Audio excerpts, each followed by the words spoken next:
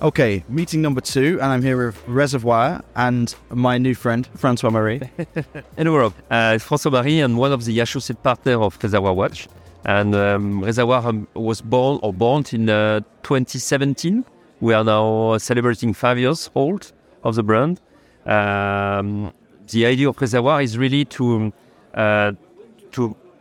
reproduce, let's say, a measuring instrument with a complication, a watchmaking complication, so retrograde minute, jumping hour, and a power reserve.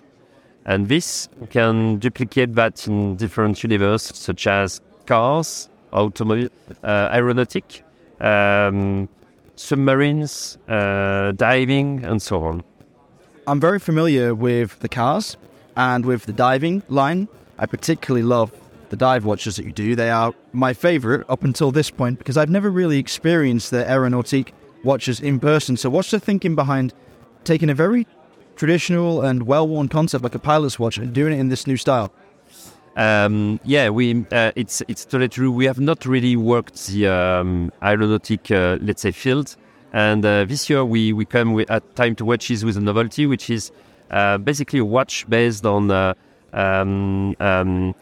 let's say, first planes from the First World War. So these are measuring instruments, very simple but a little bit complex. And we try to reproduce the design of, like Art Nouveau minutes figures. There is a cathedral hand with a Reservoir logo inside. We usually in Reservoir we have a power reserve. There is still a power reserve in the movement, but it's hidden. That means it lets us a lot more space to make a bigger jumping hour. So it's really simple, but looks like the real measuring instrument that you have in the cockpit of this, let's say, first biplane. How do you say that? No, I really love it, and I particularly love the very vintage colorway of the one I've got in my hands right now, which has got an off-white, I'd say, ecru dial and beautiful 5-minute Arabic numerals in that traditional pilot style or trench watch style, maybe more accurate. And through the back, I can see the movement. Now, tell me about the movements, because listeners of the Real Time Show love a bit of a technical deep dive. So how did you do it? Do you make this, I guess, dial side complication in-house, or do you have some help with that? No, we had some help at the beginning. We are pretty new, so we have watchmakers in La Chaux-de-Fonds in Switzerland, and they do a bespoke module which basically animates the complication.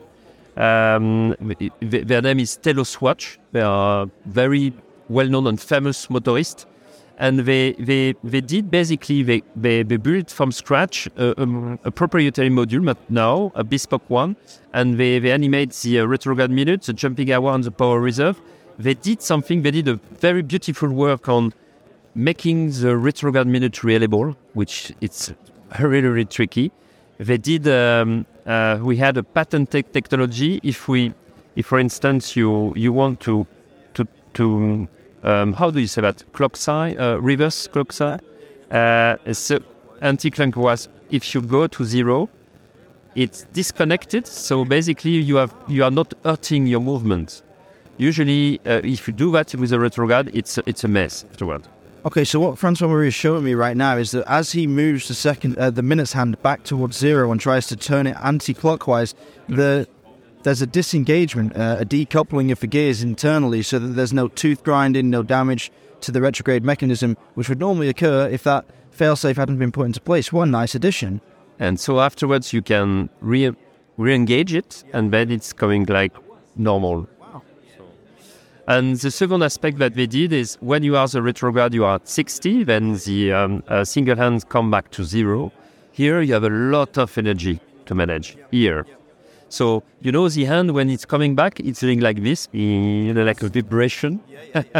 So they did a lot of engineering behind the fact of having the handle coming here and doing a very, smooth, fast movement. You doesn't see it, but it's stable.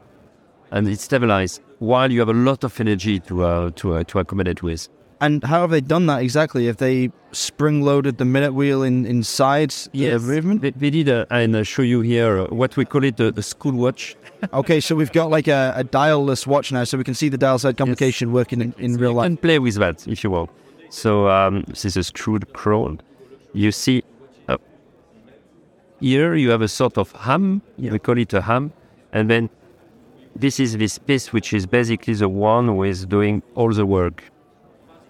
Okay, if you've not seen Reservoir watches before, the thing is, there's a central minute hand which runs from where you would normally have about 8 o'clock, 7 or 8 o'clock, all the way around to where you would normally have 4 or 5 o'clock, and then it skips all the way back to the starting position. So it goes from 0 to 60 and then flips back to 0. Now what we're seeing here is as the hand creeps around the dial, a hammer cocking system loads itself, getting ready to fire into what looks to be, is that a 12-toothed wheel in the middle there, that startive wheel? And that fires the minute hand right back to the beginning and stabilizes it so there's no backlash at all in these teeth. What a remarkable complication. How long did it take to develop that? Then the project the first fair we attended was Reservoir in 2017.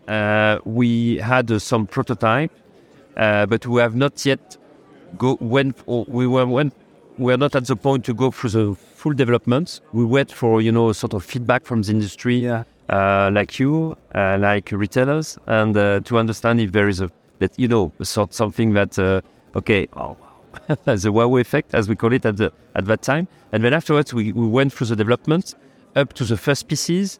I think globally it was 1 year in terms of duration of development. And how many pieces do you have in the catalogue now? Almost 50. No way. Yes, in 5 years, yes. 50 pieces, yes. Good grief. Okay, well, long may that growth continue. Thanks for taking the time to talk to me. I really appreciate it. Thank you, Rob.